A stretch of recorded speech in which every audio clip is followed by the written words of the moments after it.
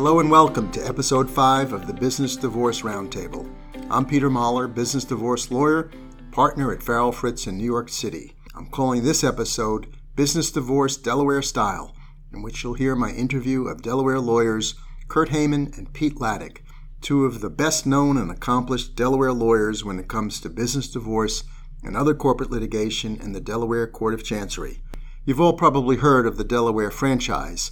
The tiny state of Delaware, with its tiny population, nonetheless has made itself the preferred state of incorporation for most publicly owned companies and for many, many thousands closely held business entities, including limited partnerships, corporations, and especially in recent years, limited liability companies. Most lawyers will tell you it's because of the pro-management enabling statutes for these business entities, which are under constant review and revision by the Delaware legislature, with the help of a very active bar. As a result, the Delaware Chancery Court has developed a well-deserved reputation as the country's leading court for business law, and its decisions have had an outsized influence on business litigation in New York and many other states. Kurt and Pete have had extensive experience with business divorce cases in the Chancery Court.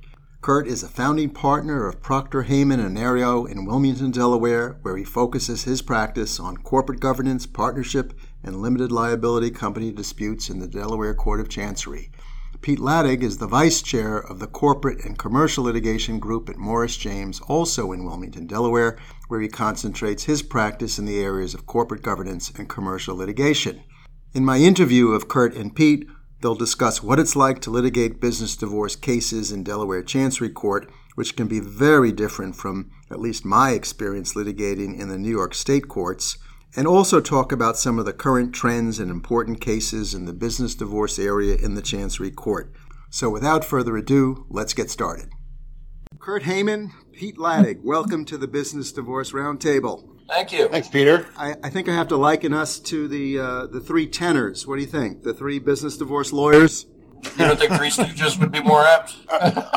I'm clearly Curly, right, Kurt? I was thinking Three Stooges would be more apt. But that's I thought you were going to go for the Pavarotti role, but I guess not. Anyway, I'm really happy and excited to be talking to two premier litigators. I don't have to say business divorce litigators, although that's what you are as well, but I know the two of you as two, go-to litigators in the Delaware Chancery Court, which from my perch here in New York has so many things that are different about it than what we do here in the New York judicial system, and I hope we'll talk a little bit about that in the context of business divorce litigation. Let me just start off with a comment and then I'll let you jump in. Here in New York, we have many New York-based Delaware corporations and now LLCs. Sometimes they land in court involving disputes among co-owners of those businesses, but not when it comes to business divorce, because for the most part here in New York, we don't allow the litigation in New York of dissolution cases involving out-of-state entities. In Delaware, you're on the flip side of that, where you have Delaware entities that are based outside of Delaware that end up litigating these types of disputes in Chancery Court in Delaware. Is that right? Peter, you want to start? Sure. That's absolutely correct, Peter. We tend to get mostly out-of-state entities that are formed under Delaware laws. I think I may have had one or two really in my career Delaware companies that operate within the state of Delaware that come across my desk. But if you're correct that for the most part it's some folks operating elsewhere, but they've formed under Delaware law. What about all those mom and pop businesses in Delaware? Don't you get those too? Well, we do. This is Kurt. I mean, I like to say everybody's incorporated in Delaware, but nobody's actually here. We're a corporate state. We're the place where people choose to incorporate, but the population of Delaware is so tiny as compared to New York that there is so much less actual commercial activity going on. New York is a big commercial state. So, yes, we do get the small mom and pops here in Delaware at times, but I think Peter's and my firms may be of the type that it may be a little too expensive for some of those. So it tends more to be the people who are incorporated here but based elsewhere. You know, I follow the decisions that come out of the Delaware Chancery Court pretty closely. My impression over the years reading those decisions that deal with business divorce cases is that very rarely do I see a case involving what I would consider to be a small or, lightly capitalized company. My impression is always that we're talking about highly capitalized businesses, more and more LLCs, of course. So you get the impression that all of the business divorce litigation that I see in the Chancery Court involves companies in the, I'll just pick some random numbers, 50 million to 100 million and higher range. Well, is that a false impression? Well, the fact is that we actually do get some cases that are smaller, at least compared to the numbers that you were talking about. I had a case a few years ago that was, at the time it came in, I think they were talking around maybe a $9 million value for the company. It ended up actually selling for more at the end of the day. But I think anecdotally, and maybe Kurt has a different or the same experience as I, but anecdotally, when we get those smaller cases, usually there is some, early on or interim skirmish that brings us before the court. And the court often tells us, hey, what are you guys doing here?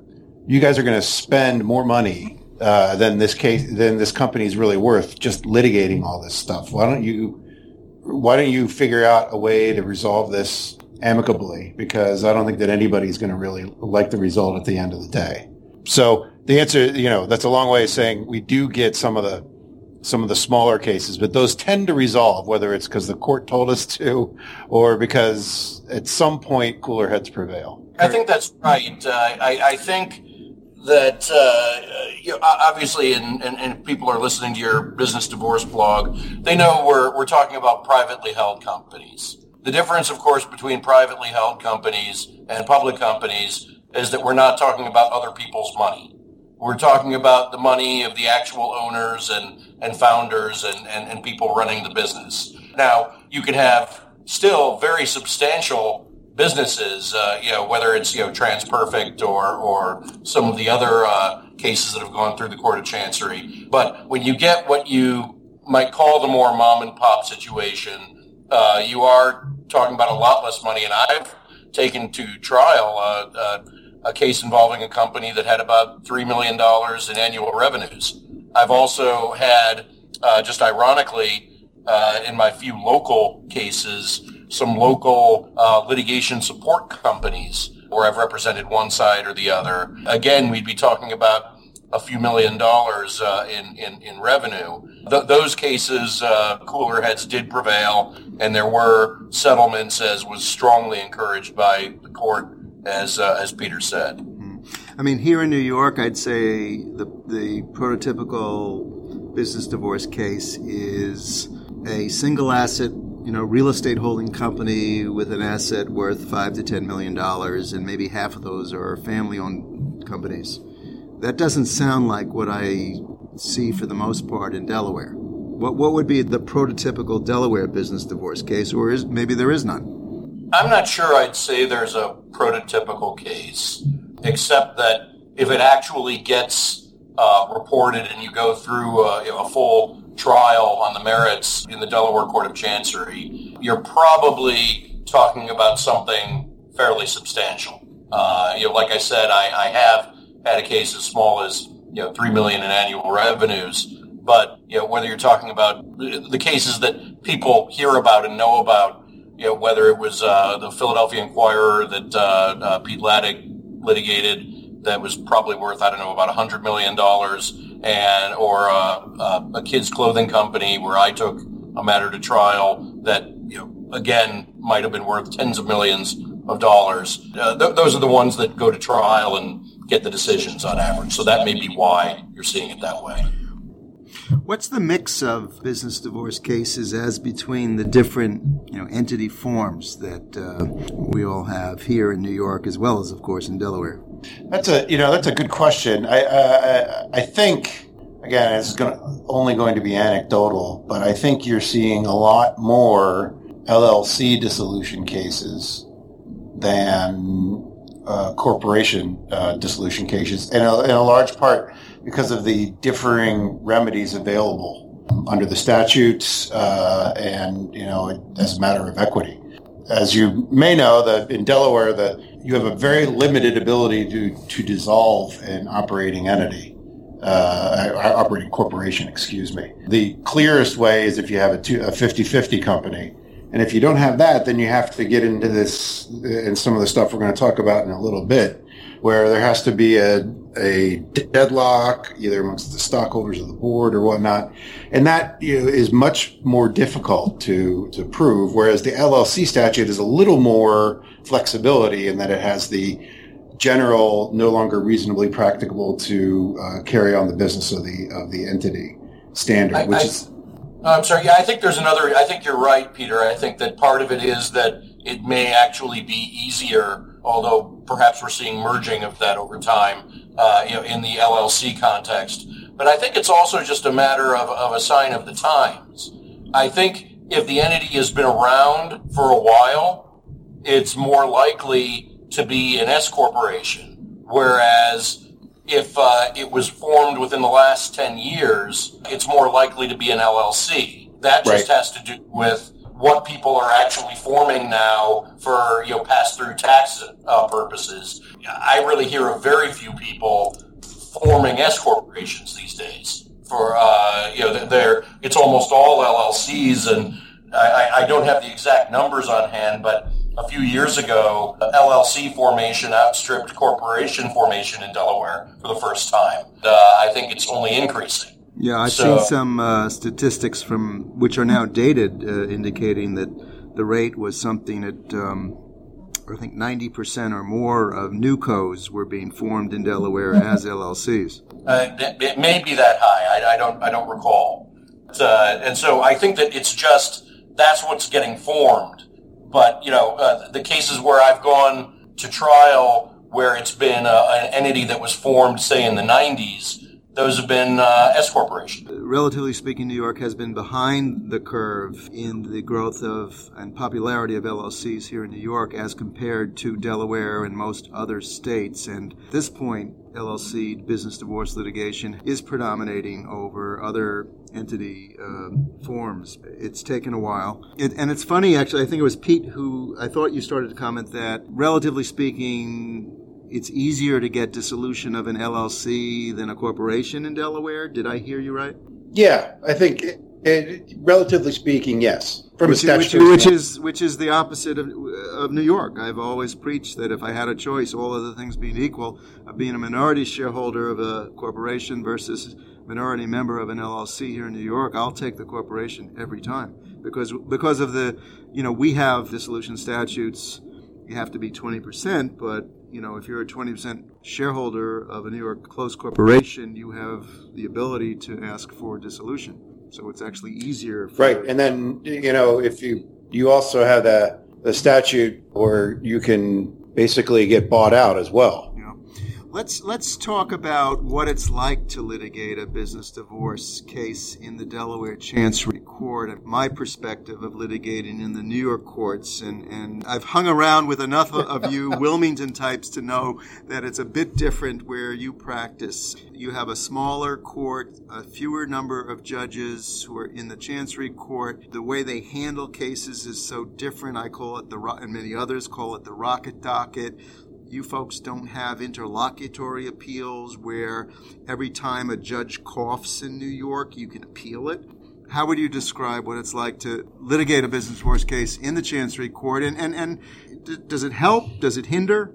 It's all sweetness and light, Peter. Business divorce cases, Everybody always gets along, and the judge is always happy to see us. We're always happy to see each other. No, it is I think a very different place to litigate than New York, and I've been in your Supreme Court a number of times, and I still can't get over the fact that it's the lowest court, but we'll put that aside. It is a small court. There are 5 members of the Court of Chancery. We have a very small bar here. I can't remember if there are fewer than 4,000 or 5,000 practicing members of the bar. I think it's fewer than 4. Yeah. And then when you get to subsections of the bar, it gets even smaller.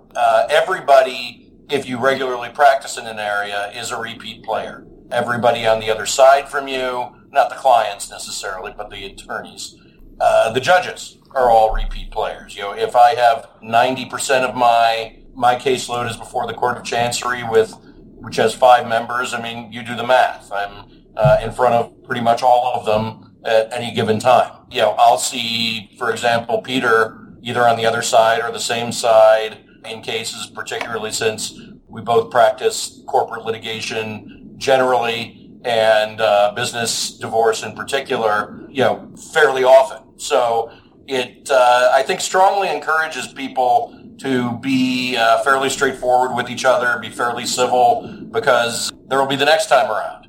So I'd say that that's one aspect of it that may be different from New York, although I don't know that it's unique to business divorce cases. You've mentioned deadlock a few times, and we have for corporations here in New York, we have a deadlock dissolution statute, and then we have an minority shareholder oppression statute. For Delaware corporations, you do have a deadlock statute, but you don't have minority shareholder oppression, correct? That's right. So you have the Delaware deadlock statute for closely held corporations. Does it have a provision for buyout, or is the buyout remedy something that is in the judge's sort of common law arsenal?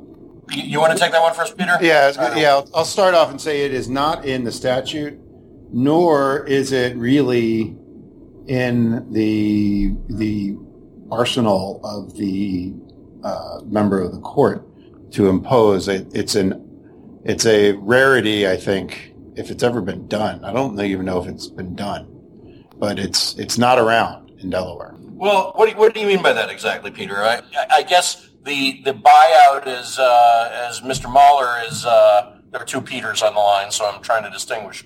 Yeah, there's no forced buyout remedy, but the judge makes a rule. Well, but it has become the case that dissolution means sale of the company. That the court isn't usually ordering that, a piecemeal dissolution of the company, stopping its business, etc. It's usually sold as a going concern, and the question becomes who gets to bid on it and how. So often there is a buyout of one by the other. Now, admittedly, usually that's more likely in the 50-50 case rather than when you have a minority. But, I mean, dissolution is coming to mean a sale or a buyout of some kind. I just also toss in, Peter, that although there is no deadlock statute for LLCs, the case law has essentially adopted something similar to the corporate standard under the deadlock statute. Moving on to LLCs, which more and more are dominating the business divorce arena. Delaware, very famous for its contractarian approach to LLCs and freedom of contract. Peter, I think that's consistent with Peter Laddig's comment about the court wanting to treat people like they're adults, that generally speaking, the court is going to hold you to your agreement. That's the contractarian approach. I think that approach has more application in certain settings than others, sometimes based on the relative sophistication of the business owners that are involved, some of whom, in my experience, have no clue what kind of entity their accountant or lawyer is setting up for them. They wouldn't know the difference between an LLC versus a partnership versus a closed corporation if you asked them at the time that they were signing whatever agreement they were signing. Well, but I think that distinction that's right. I think that distinction is sort of falling by the wayside insofar as even if you form an S corporation, you can put all kinds of provisions in the certificate of incorporation if you really want to protect yourself in a way. And you can also have shareholders agreements. Business divorce cases often get litigated over what a shareholders agreement says or whether there was a shareholders agreement. Was it in writing? Was it signed? Was it verbal? Is it enforceable, etc.? And so, I mean, in some ways, I think the distinctions between the entities are blurring. Yeah, I think that, I would say I would agree with that too. They're blurring, and it's also, at least from the LLC standpoint, if the court looks and finds that there is some reason why he or she might consider dissolving the entity, what they're first going to do is look to see whether there's actually an agreement within the LLC provisions that allows you to get out. If there isn't a provision, an exit provision in the agreement that the court believes is equitable, then it's going to more strongly consider dissolution. And you can actually waive the right to seek judicial dissolution in Delaware, although Carlisle held that doesn't apply to equitable dissolution, which I assume you'll get to at some point. Yeah, and speaking of equitable, I mean, if I look at over the course of the last 10 years, certainly looking at New York and comparing to what I see going on in Delaware, it was always my impression that it took a long time for the New York courts to stop treating LLCs in the context of business divorces like they were close corporations, which come with an expectancy of enforcement of fiduciary obligations all around, and liberal use of the court's equitable powers to address issues of fairness. And of course, once you start talking about equity and fairness, you get into sort of an area of indeterminacy, getting away from the notion of contract. It seemed to me that Delaware was much more toward the other side of that spectrum, much more ready to enforce contractual expectations at the expense, if you can use that expression, of notions of fairness and equity. New York, over the years, I think, has moved in the direction of the Delaware contractarian notion. I was on a recent panel discussion with you, Kurt, in Montreal at the ABA meeting, where one of the themes or questions being asked was whether equity was beginning to play a larger role in LLC jurisprudence in Delaware. Reaction? Well, I think the answer is yes, but I think that there's an explanation for it that isn't just judicial activism. The reason is that there was an amendment to the LLC Act which expressly said that the law of equity will apply to LLC agreements. I think the court said, well, if we're going to now incorporate the entire law of equity, then we have room for things like equitable dissolution. And the case in question, the Carlisle case, there was an issue of whether one of the members had standing because they had transferred the membership interest to an affiliate. And the court held, well, because you assigned the interest, the assignee is not a member within the meaning of the statute who can seek dissolution, judicial dissolution. But we now have the law of equity applying, and I find that it would be equitable to permit this assignee to seek dissolution under the specific circumstances here. So you do have greater room for equity, but it's because of a legislative amendment, as opposed to the court saying we just want to be more equitable. Well, Peter, since you were not a partisan in the Carlisle case, let me ask you the question. Is it really equitable dissolution? I mean, when I hear equitable dissolution, I'm thinking in terms of grounds for dissolution. Maybe it's not really grounds for dissolution. Maybe it's just equitable standing to seek dissolution. What's your view? Yeah, well, I think it goes really, it's born of two things. One, I think it probably is equitable standing, because the way the statute is constructed, it requires that if you want to seek judicial dissolution, you have to be a member.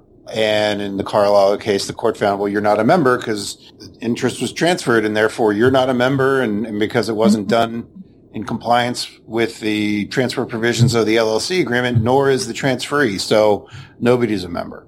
And I think, in addition to Kurt's comment saying that the amendment to the statute allows the court to consider the law of equity now, there is also this growing notion that courts are now more willing, I think, to interfere, or perhaps that's a bad choice of words, but to get involved and separate business relationships in Delaware than they had been previously.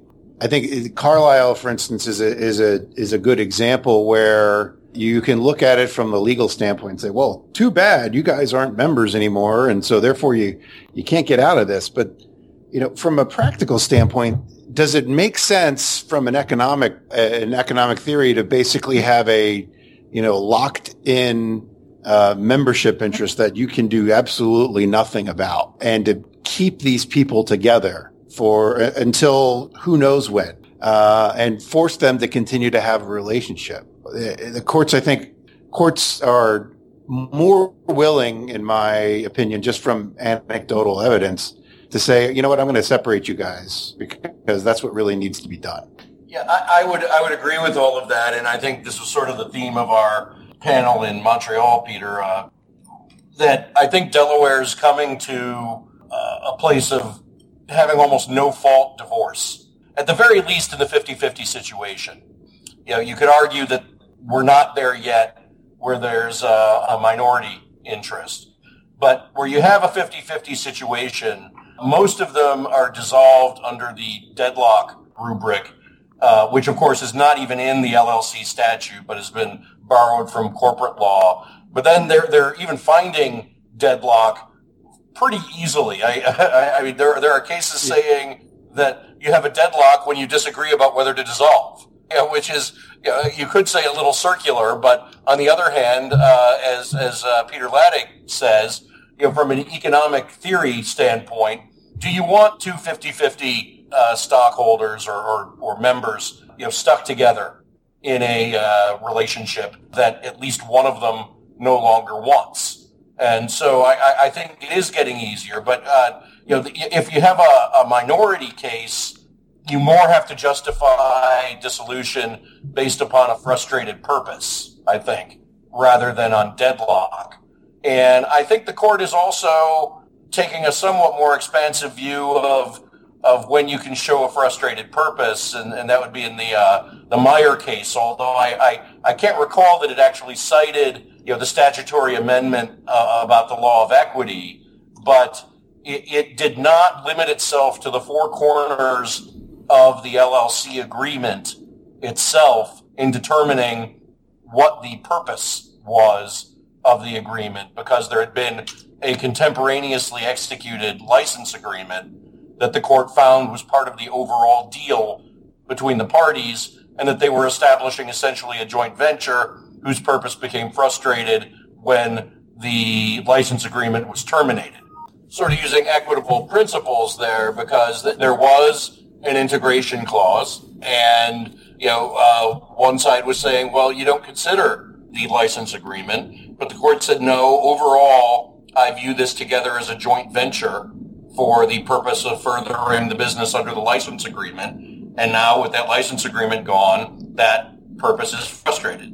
You've mentioned two cases, TransPerfect and the Philly Inquirer. And when I think of those cases, of course, I think of the remedies that were ultimately imposed, either to some extent voluntarily, to some extent involuntarily. The Philly Inquirer case is done and over. Pete, you were, I believe, lead counsel for one of the sides in that case. The TransPerfect case is still pending, and both of you, Kurt and Pete, have had some involvement, I don't believe as lead counsel in that case. And I think Pete, this is a case that you're not really able to talk about. And we're not going to go into any detail here. The TransPerfect case is one that anyone's interested, they can go onto my blog and get all the details. But I really want to talk about the remedies in those cases, the sale of the company remedies in those cases, and what does that represent in terms of any trends or not in the way the Chancery Court is looking at how to resolve these cases. Let's start with the Philly Inquirer case, which and Pete, could you just, before we talk about the sale of the company in that case, it has a fascinating backstory in terms of where that case ended up being litigated. Can you share that with us? Yeah, sure. So this was not the first dispute that the parties had. They had a skirmish in the fall relating to the firing of the editor of the newspaper. That got filed in the Philadelphia Commerce Court. We actually filed an action down here as well, but decided to go through in the Commerce Court. And so after that skirmish, the parties had been talking about getting a resolution because if you wanted to, there was a deadlock here, but it was not a true 50-50. The deadlock was based on the fact that each of the two parties, there was essentially the Norcross side, George Norcross and Lewis Katz on the other side. Each of them had to agree to all major decisions. So even though neither had a majority or even 50% of the economic interest in the company, the way they had structured their arrangement said that both of them had to agree on major decisions. And they were, not surprisingly, no longer able to get along at one point, which led to all these disputes. But they're working on a resolution, trying to get there. And then I want to say it was maybe like January 1st or December 31st is when the Katz group filed up in the Philadelphia Commerce Court. The Norcross group filed in the Court of Chancery. And so the first month and a half or so of the case was spent fighting over or which court would decide the manner in which the entity would be dissolved, because the parties agreed we can't get along anymore and there's no other way to fix this other than to dissolve the company. You had dueling dissolution petitions in the Philadelphia court and in the Chancery Court in Wilmington. And in the Chancery Court. So right. How did that And play ultimately out? What happened is Judge McInerney decided that she would exercise her discretion not to hear the dissolution case, and that in favor of it being heard by the Court of Chancery. There were a lot of arguments on that issue. One of the more compelling ones, at least at that time, was that, look, everybody agrees this needs to be done. It needs to be done one time. Why would you go forward in Philadelphia, in Pennsylvania, where there is a question about the jurisdiction of a Pennsylvania court to dissolve a Delaware-formed entity when you can just let it go forward in Delaware? And there's no reason why the Delaware court's going to get it wrong. So it ended up going forward in Delaware, with the sole issue being, how will this entity be dissolved? Well, the jurisdictional issue is one that has fascinated me for decades, because here in New York, it was only in the last year that the appellate courts came into alignment and agreed that a New York court does not have jurisdiction to dissolve an out-of-state entity. So I was really fascinated in how that was resolved in the Philly Inquirer case. Peter, I don't think any Delaware court, though, has ever said that a New York court cannot do that, unless you are aware of a case. No, a Delaware court's never said that a court of another state can't do this. If you want an extended discussion of this, you can always view my article in the Business Lawyer. It's a very specific topic. No, I was hoping you'd mention that. Give us a little more detail so people can... It's called, or the court, judicial dissolution are the courts of the state that brought you in, the same ones that have to take you out, or something like that. And the gist of it is that we make the argument that judicial dissolution is a unique animal. It's not like a claim or a statutory claim like you might have elsewhere or in any other kind of case. It is really severing the relationship between the members or the stockholders of the entity and the state itself, and that a Delaware court should no more tell Pennsylvania that it no longer has a relationship with the people that formed an entity under Pennsylvania's laws than a Pennsylvania court should do the same thing for folks who formed an entity under Delaware's laws. All right, so everyone's going to go out now and read your article. Let's move on to what happened with the sale of the company in the Philly Inquirer case, and then Kurt will talk about TransPerfect. The company was sold. How did it come about? And what were the competing versions of how the sale should happen? Sure. So the Norcross side wanted to have a sale of the company just amongst the existing members, English outcry ascending auction, meaning I bid $5 and then, I bid 10 and then it would go up like that. The Katz side wanted it to be sold in a public auction so that anyone could participate, but with a single sealed bid. So there would be one round of bidding. Everybody would submit a single bid. And at the end, you'd open them all up and the highest one wins. The Katz side got Professor Subramanian from Harvard and another professor to talk about auction theory. We got some folks who had marketed and sold media companies previously. That was part of the analysis too. But one of the other things was that the company was actually in some dire straits. The dispute amongst the parties had made it very difficult for them to retain qualified personnel, to hire new qualified personnel to replace the folks who were leaving. The Norcross side had argued that the company simply could not withstand the length of time it would take in order to do a public auction. And ultimately, the court decided to have the open outcry ascending auction just amongst the members of the LLC initially as well as the guild, which represented the staff of the Inquirer. The guild eventually dropped out. So that was what the court's ruling was, just amongst the members. And it ended up being sold for, I want to say, 86 million, somewhere in there.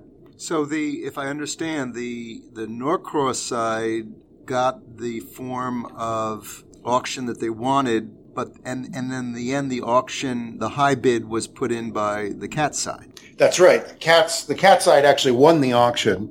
They had they were the ones who won it, and then another bizarre turn. Mr. Katz unfortunately passed away about 10 days or so after the auction and before the closing in a plane crash in Massachusetts. Well, that is quite a story, and I think it was decided, tell me if I'm wrong, against a backdrop of not all that much precedent at least in the Delaware courts as to how this type of a sale should happen.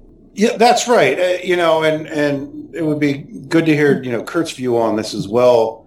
And I know you guys might talk about it a little bit in terms of the TransPerfect case, but there isn't a whole lot of precedent here. In fact, at least at that time, there wasn't any addressing what would a Delaware court do or how a Delaware court would authorize an operating entity to be sold. I think that we generally viewed it as the sort of default position where a Delaware court would feel more comfortable is, well, you do a public sale, you go out, you market it, you do things like you would ordinarily do if you're marketing a company worth $70 to $100 million, and make sure that you've found all the likely bidders, and then you go ahead and enter a process and allow people to do due diligence and all those sorts of things.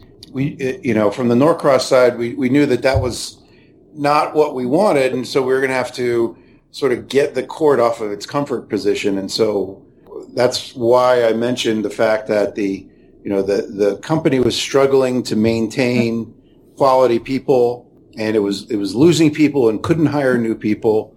And we actually put in the evidence in the case to show that if you went through the public process to allow people to have enough investigation of the company to get them interested and to bid a high price would take too long, and by then the company wouldn't be worth as much.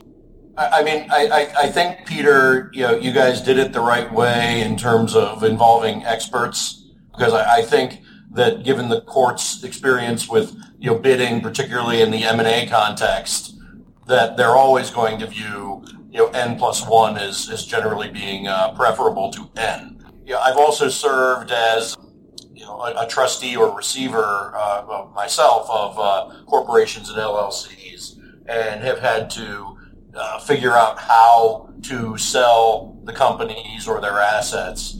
I think you could probably find in certain industries experts who would testify that the act of allowing due diligence could itself be so harmful to the company. If you allow a bunch of bidders to come in and take due diligence, and notwithstanding NDAs or something to that effect, that it ought to be a really limited universe of bidders precisely in order to preserve the value of the company. And right. You may see that in some of the tech cases. And I'd be interested to see, I've had that argument made to me by people, and usually they've actually agreed on this, ironically. But I'd be interested to see how that kind of argument carries the day with the Court of Chancery at some point.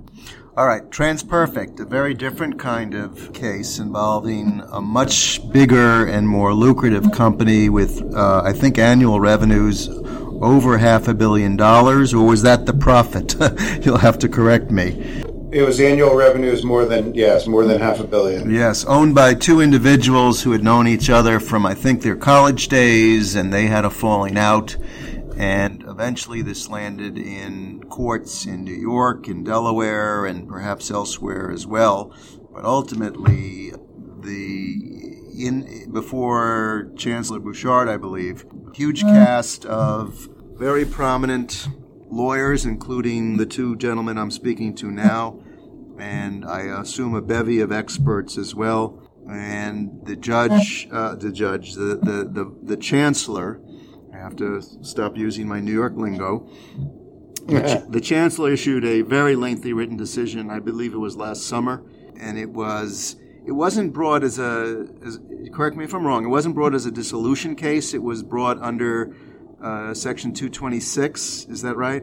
Yes. And that empowers the Chancery Court to appoint a custodian for the purpose of selling a company where certain statutory criteria are met. And the criteria have to be that they are unable to elect a board of directors, and there is some type of impending or imminent irreparable type injury going on. Have I summed that up correctly?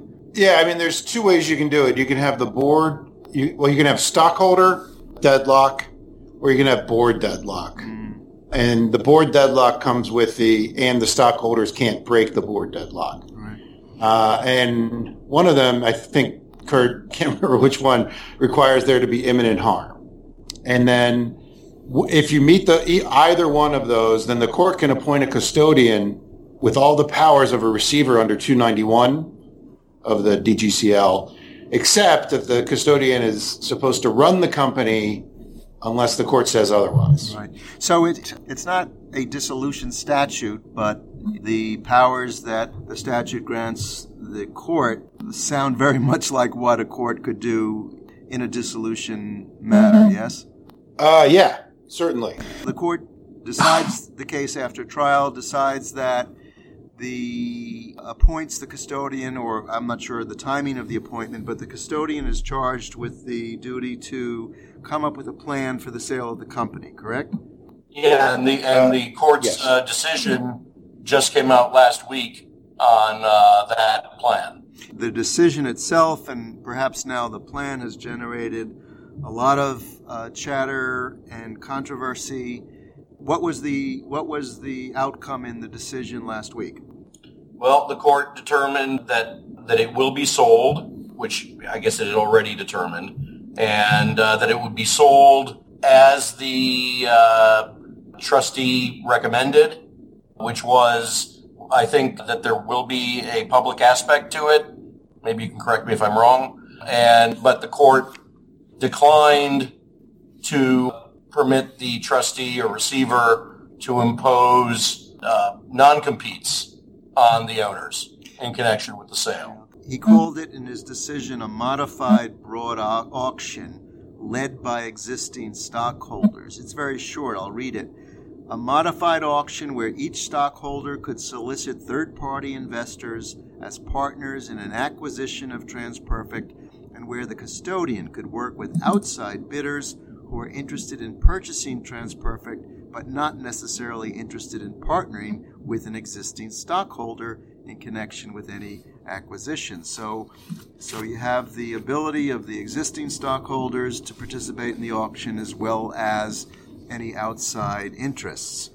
For people who are not familiar with the case, this is a huge company with an international presence, thousands of employees, gross revenues above $500 million, an immensely profitable company, and it's being auctioned as a result of a deadlock, effectively as a result of a deadlock between the two owners. An amazing story. Is it that amazing, Peter? Look, and I was involved in this case, although it was very early on and very small, and at this point, I only know what I read in the papers, just like you do. I think Peter Laddick had a more substantial involvement in it than I did. And I'm not, without talking about the merits of the case, really, there's been a lot of chatter on this, including from Rudy Giuliani, which, I can understand where he's coming from. He's from New York. You have a profitable business that employs a lot of people and pays a lot of taxes in New York, and people don't want to see it, sold or maybe busted up. And I can understand the parochial interest from that standpoint. But, let's not forget who actually owns the company.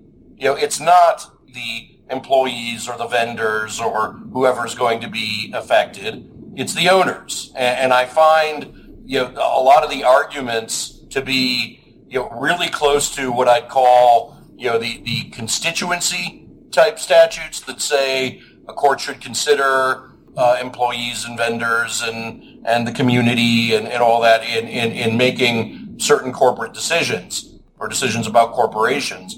And Delaware has generally rejected that idea, and it recognizes that the people who own the corporations are in fact the owners. So what's the solution? You have these people who own it and hate each other. At least one of them wants out. Maybe they both want out in some way, shape, or form. They can't make decisions at all with each other. What you have, people say, well, it's profitable. It's still running. So what that means is that the managers essentially have no bosses anymore. That who's ever running the company on a day-to-day basis no longer has a functioning board to report to. No, the owners no longer have anybody they can hold accountable in the situation. Are you going to appoint a trustee or receiver forever and make the court supervise it forever? I don't think so. So I don't think it's really that shocking a result. I think the only thing that people find surprising is that it's an extremely profitable company. And so people are surprised to hear about dissolution because sometimes you get dissolution when a company's, insolvent. But, deadlock is deadlock. I don't think it's that shocking a result.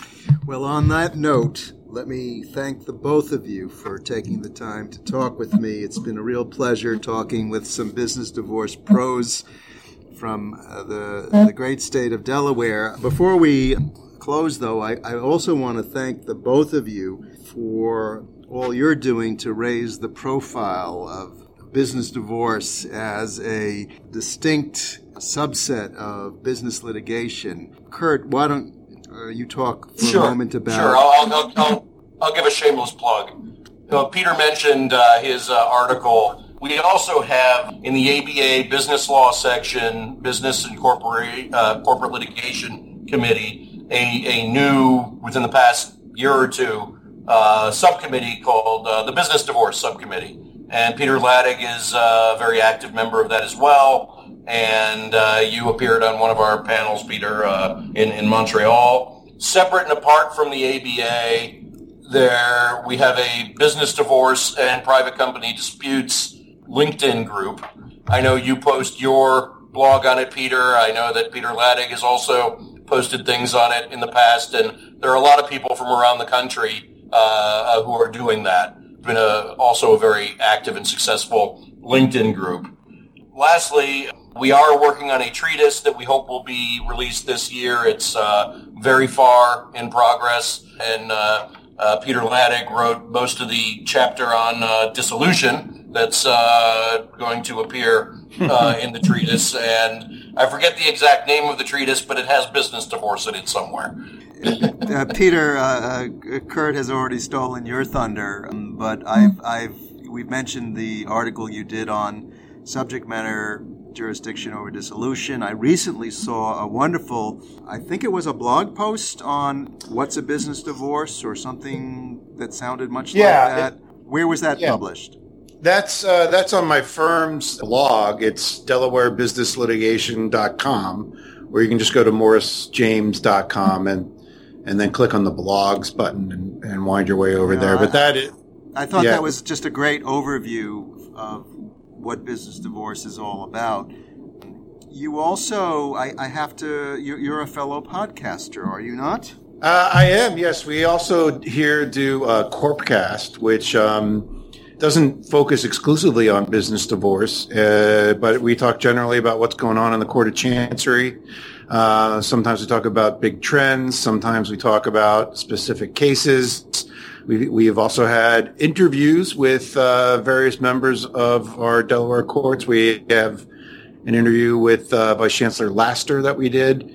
Also with Judge Mary Johnston, who is one of the judges on our complex commercial litigation division in our Superior Court.